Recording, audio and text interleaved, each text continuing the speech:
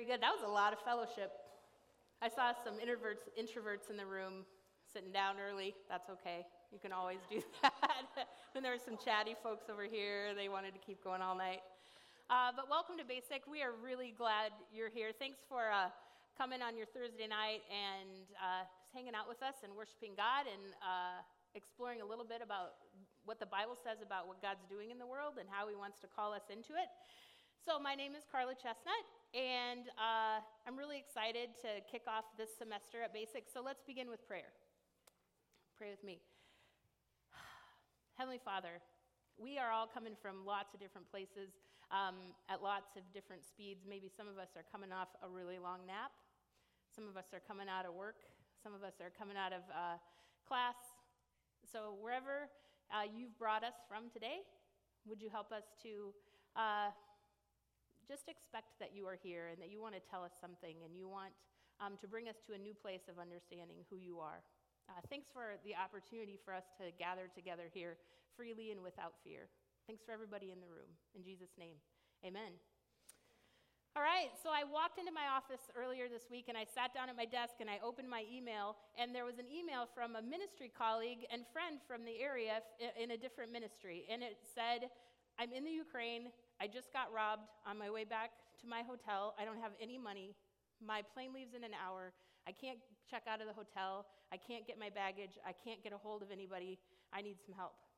So I was like, oh my goodness. And I looked at how long ago he sent the email. It was 8 hours ago. So I thought, oh no, what's happened? And then I started to think, I know this guy, but I don't know this guy that well, that if he was like robbed in Ukraine, he'd be asking me for help. So I started to think, this is not real. I think this guy's identity has been stolen.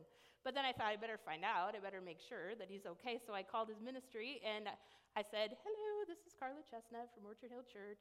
I'm just wondering if Mike's okay. And they were like, oh, did you get the email? Yeah, we totally got hacked and Mike's identity got stolen.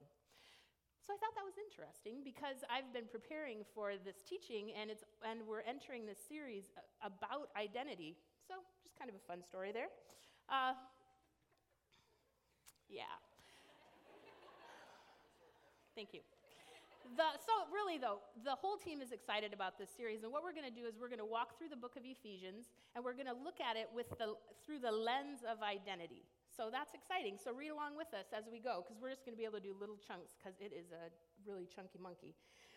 So identity is really important, and it actually matters a lot that we are rooted in some kind of identity, and there's all kinds of identities, right? There's our family identity and our work identity, and people who don't have some kind of solid identity just get lost, and bad things start to happen. Things like this. We start to get just absolutely paralyzed by big decisions. You know what I mean? Like, what am I going to do with the rest of my life? That's a really big decision to get paralyzed by. We get crippled by worry about the future and relationships and failures. When we lose our identity, we say things like this: who really cares? I don't really care anyway. It's not really that important. I'm not going to worry about it. I'm just going to watch Netflix. Nothing really matters anyway. I don't know what I'm going to do with my life. Why won't God show me where I am and who I am and what I'm supposed to do? You guys know what this looks like when you just lose track of your identity. Another thing that happens is we just become the best at one-liners. Have you ever done this? You just kind of lost track of your identity and you just get real joy and purpose out of being able to come up with the quickest one or the quickest that's what she said joke. It's just kind of what happens. Thank you, Whitney. Or maybe it's just as simple as you just get really interested in having really cool stuff and what people think about you. But we want to look at this. Henry Nouwen was a great teacher, and he was a great thinker, and he was a great Jesus follower, and he says this about identity. He says, you and I, not you and I, but you and I are beloved sons and daughters of God. And that's not really a new idea. But this is our core identity. We are dearly loved children of the Most High God. And then Henry Nouwen goes on to say this, and this is a fascinating idea to me. He says one of the most enormous spiritual tasks we have is to claim this truth, to just claim this truth about who we are, and then to live a life based on this truth. So what does that look like? First, I want to turn to Ephesians really quickly because the foundation for this truth is found here in Ephesians. It's found in a lot of places in the Bible, but in the first chapter of Ephesians, in 4 verses, verses 3 through 6. And Ephesians is a book of the Bible. It is in the New Testament, so it's about halfway through the Bible, and then again, really towards the end of the Bible. And Ephesians, it was written by Paul, and Paul was a powerful, well-respected, highly educated Jewish man. And Paul identified himself very strongly as a defender of his faith. So strongly, as a matter of fact, that he actually hunted and killed Christians. Until one day, he was walking down the road, and he had this encounter with Jesus. And everything in his life changed. Just everything in his life changed. So listen to how this encounter with Jesus changed Paul's identity from a violent defender of his faith to a beloved child of God. If you actually want to read about the incident, it's in Acts, but we're going to read about kind of the aftermath of this. So this is a letter that Paul wrote to his friends, and they lived in the town of Ephesus. It goes like this. Ephesians 1, 3 through 6. Praise be to the God and Father of our Lord Jesus, who has blessed us in the heavenly realms with every spiritual blessing in Christ. For he chose us in him before the creation of the world to be holy and blameless in his sight. In love, he predestined us for adoption to sonship through Jesus Christ, in accordance with his pleasure and will, to the praise of his glorious grace, which he has freely given us in the one he loves. Now, these words are beautiful. They're just beautiful words. It's beautiful literature. But we can't leave it there, right? Because that's a hard piece of scripture to wrap your mind around. And if we want to get firmly planted in our identity as loved, beloved sons and daughters of God, we have to be able to get this into our heart and into our mind. So I've been sitting with this little chunk of scripture for the last couple of weeks, and this is my Karla Chestnut paraphrase mixed with some other translations and interpretation. So this is in the Bible. This is just what I'm telling you. I think it goes like this. Whatever reality is like around God, whatever that reality is like, whatever the setting in which God exists, in that setting, very early in his plan, God looked at us and he knew us. Even before the earth began to spin on its axis, he chose to look at us and see us as blameless and holy. Before anyone ever lived, before anyone had a chance to earn that blessing or that status as holy. And it's just because of God's great loving nature that he decided that we would become his adopted sons and daughters through Jesus. Little caveat here, as we go through the book of Ephesians, I want you to think of the lens of identity as like 3D glasses. So the blue side is the lens of your identity, who you are. But I want the red lens to be, what about the identity of everyone around you? Everyone you'll ever meet and everyone you haven't met, because it's this we, right? That we are the beloved sons and daughters of God. So why? Why did God decide to see us this way? And the text just says it's in accordance with his pleasure and will. So what does that mean? And I like this, because he took great pleasure in his plan for us. It pleased him that we would be the focus of his love, that we would be made whole and holy by his love, adopting us into his family. Now, I think it's really interesting that people read these few verses in Ephesians, and do you know where they stop? They almost always get hung up on predestined. And they start to think of this event as kind of a sorting event. Not like sword, but like sorting out. Almost like God has become the sorting hat in Harry Potter. And exactly. And he's just saying, you're going to be saved, you're not going to be saved. You're going to be in Slytherin, you're going to be in Gryffindor. Or maybe they start to think that God is a little bit like Heidi Klum in Project Runway, and he's just deciding who's in and who's out before we even get a chance to sew a garment. But I want us to entertain this idea, just for a minute. What if it's not about sorting at all? What if it's about the character of God? Just simply, this is who God is. God, who is overflowing with love, decided to look through the lens of Jesus and see each one of us as holy and blameless. What if that's just the way God is? Now, if this is true, and I believe it is, then it's our job to claim this identity. We have to claim it.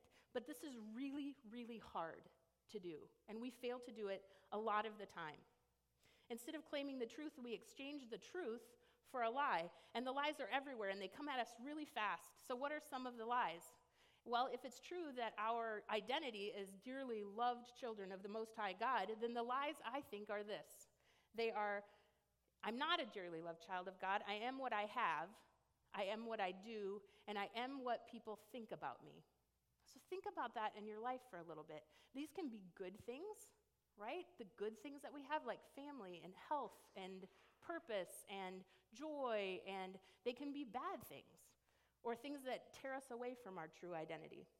So I just want to tell you a few stories about these lies at work, and I hope that you can find find yourself in them or recognize yourself, because I think it's important that we learn to recognize the lies when they come flying at us. So the first story is a really ancient one, and it happens in Genesis, and it's like this. So the very first son and daughter that the perfect parent God ever created exchanged the truth of who they really are for a lie. And it happened like this. Adam and Eve walk in the garden with God. And try to imagine this. They are so comfortable in the garden, which is paradise. They're so comfortable in their own skin that they're naked, and it doesn't bother them at all. They're not ashamed. That's how just rock solid they are in their identity. And everything is as it should be. All the relationships are right. It's perfect. It's paradise. But then the liar takes the form of a serpent, and this is what he does. He tells Eve, if you take this fruit and you eat it, it will give you what you need to be like God. And Eve looks at the fruit, and it looks really good. It's beautiful to look at.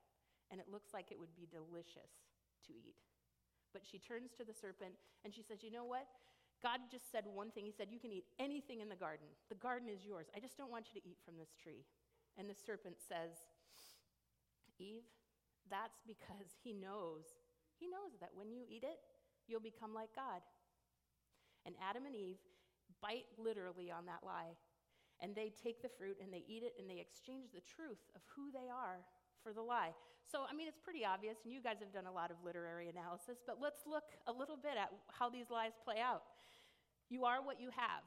Look at what the serpent says. The serpent is is crafty and evil. And he says, Eve, you need this fruit. You really need this fruit, because you know what? God is holding out on you. God doesn't really have your best interest in heart. If you eat this fruit, you will have knowledge. If you possess it, you will be like God. Eve, you are what you have, and you need this fruit. And then he says, you are what you do. The serpent says, Eve, you need this fruit, and if you eat it, you will gain the knowledge you need. Do it, Eve. Don't worry about what God says. And then this one's trickier, the what others say about us. We are what others say about us. Listen to what the serpent does. He says, Eve, you can't trust God. Listen to me. I know the truth about you. All you have to do is eat this fruit. If you eat it, anyone who sees you will say you are like God.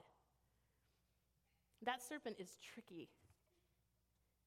And you guys know, I don't know, how many of you, did your mom or dad ever teach you that saying, sticks and stones will break your bones, but words will never hurt you? That's just a lie. It's just absolutely a lie. You shouldn't tell your kids that. Because we all know that what people say about us hurts. It has incredible amounts of power. So Adam and Eve take, and they eat, and they exchange the truth of who they are for a bunch of lies. So that's story number one. Story number two is this. It's a little bit sillier, and it's a little bit, I think a little bit sneakier. So, it's hot up here. Okay, when I was in high school in the 80s, I got some Christmas money, and I bought a Columbia ski jacket. It was hot pink and royal blue. It was very cool. And Columbia had just come out as a brand, and it was the nicest thing you could ever buy. And I felt really good in that jacket, and I went skiing, and I left the tags on my jacket for a really long time. And the jacket made me feel good. It just did, and I think you guys know what I'm talking about. It made me feel like I belonged. It made me feel like I wasn't an outsider in the group of people who had nice things. And the weird thing about this was I didn't expect this to happen when I got the jacket. I didn't even know that it was a good thing. So the sneakiness of what we have, like having an impact on our identity, is really interesting. And then I was 40-ish, and I got a North Face jacket. As a matter of fact, I'm wearing it today. And I love this jacket, and it cost a lot of money, and I had to do a lot of justifying whether I would buy this jacket. But you know what? Everywhere I go in this jacket, I kind of feel like I fit in. You know, you can kind of go anywhere dressed like this. And it's sneaky, but I feel good when I wear this. I feel like I belong. I don't worry so much about myself. And this is kind of an embarrassing thing for us to admit, but it even kind of plays into what people think about us. Like, okay, she likes nice things. She's willing to spend money for nice things. And I know that you guys understand what I'm talking about. My husband likes nice stereo equipment. And what else? What are some other things that you just want the quality because of how it makes you feel? Anybody got anything? Cars? Yep, absolutely. Cameras? iPhones? Oh, yeah. All the electronics, right? Holy buckets. But then something happened to me. Are you guys aware of this? Something happened to me. Patagonia. So here I am, standing up here in my North Face jacket. But Patagonia happened, and you know, this is kind of silly, but here I am. Now I'm just kind of a 45-year-old mom wearing a jacket that I think is kind of neat. Yeah, it was a good jacket. And this happens really fast, and things turn around really quickly. What was so good yesterday is just kind of okay today, right? It doesn't have the promise. I mean, I'm taking this a little too far because this jacket doesn't mean that much to me, but it doesn't hold the promise that it held. It doesn't do for me what it did before. All of a sudden, it's just kind of a good, sturdy, practical jacket that I'm wearing up here.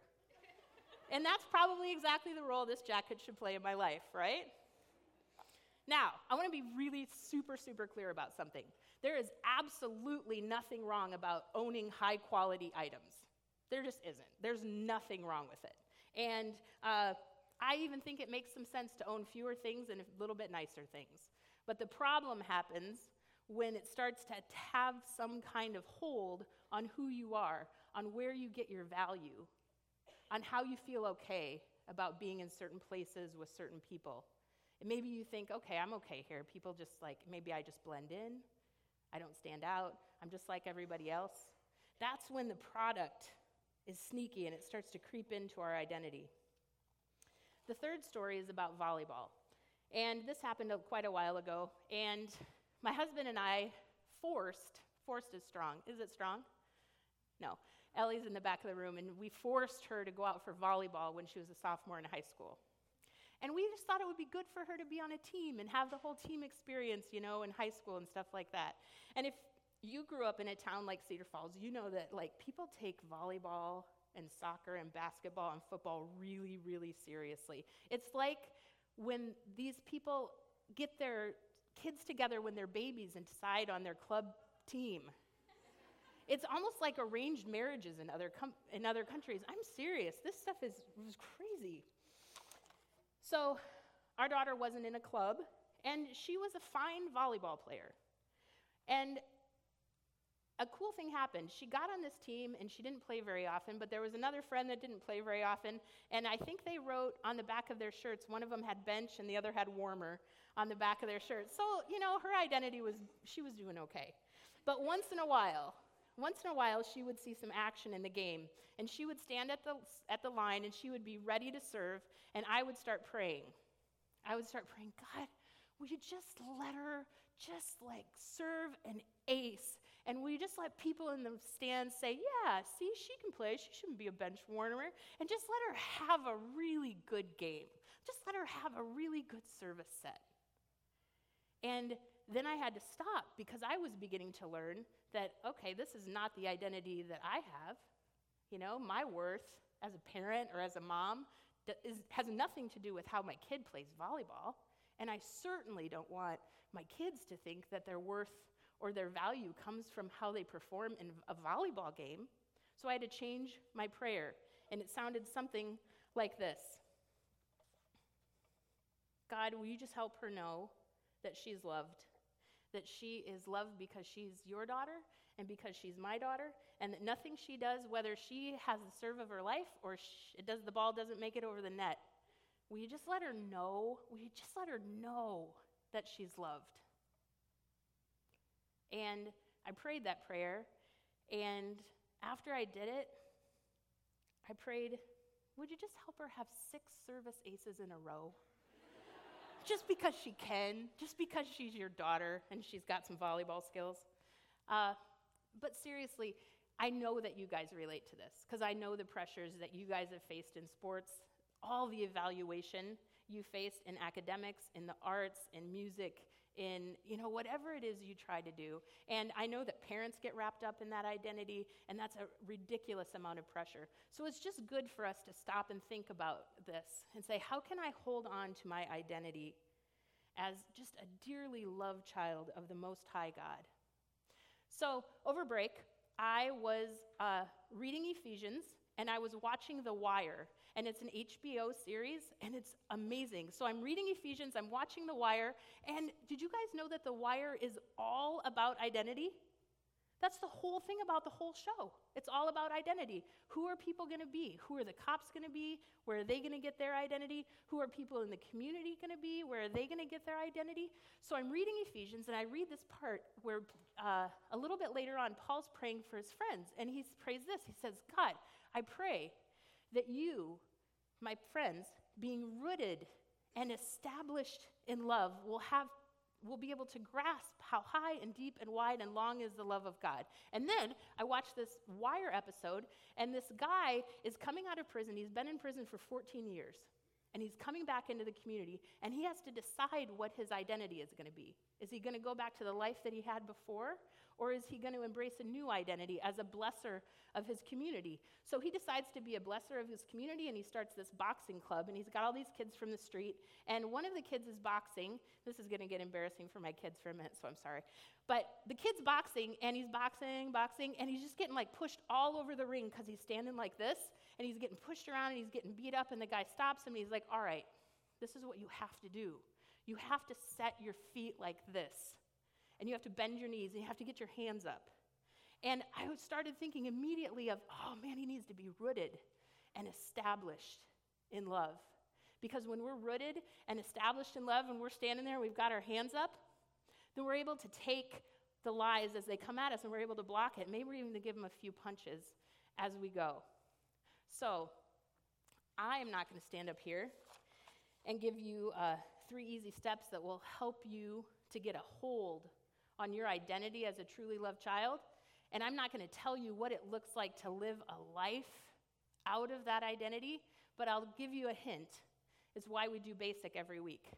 It's why we meet here in Lang Hall. It's why we do life groups. It's why we invite you to find a church in this community where you can be a part of the body of Christ and worship. It's why we're going to try and read the Bible where sometimes the Bible's beautiful words, but it's hard for us to wrap our mind around. That's why we do this every week, so that we can learn to live out of our core identity as dearly loved children of God.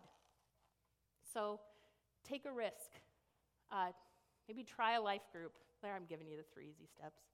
But that's why we do this, because this is hard and the lies are going to keep coming at you. And if you're in the middle of that right now, talk to one of us or talk to one of your friends about if they've experienced that and what they've done. So let's pray.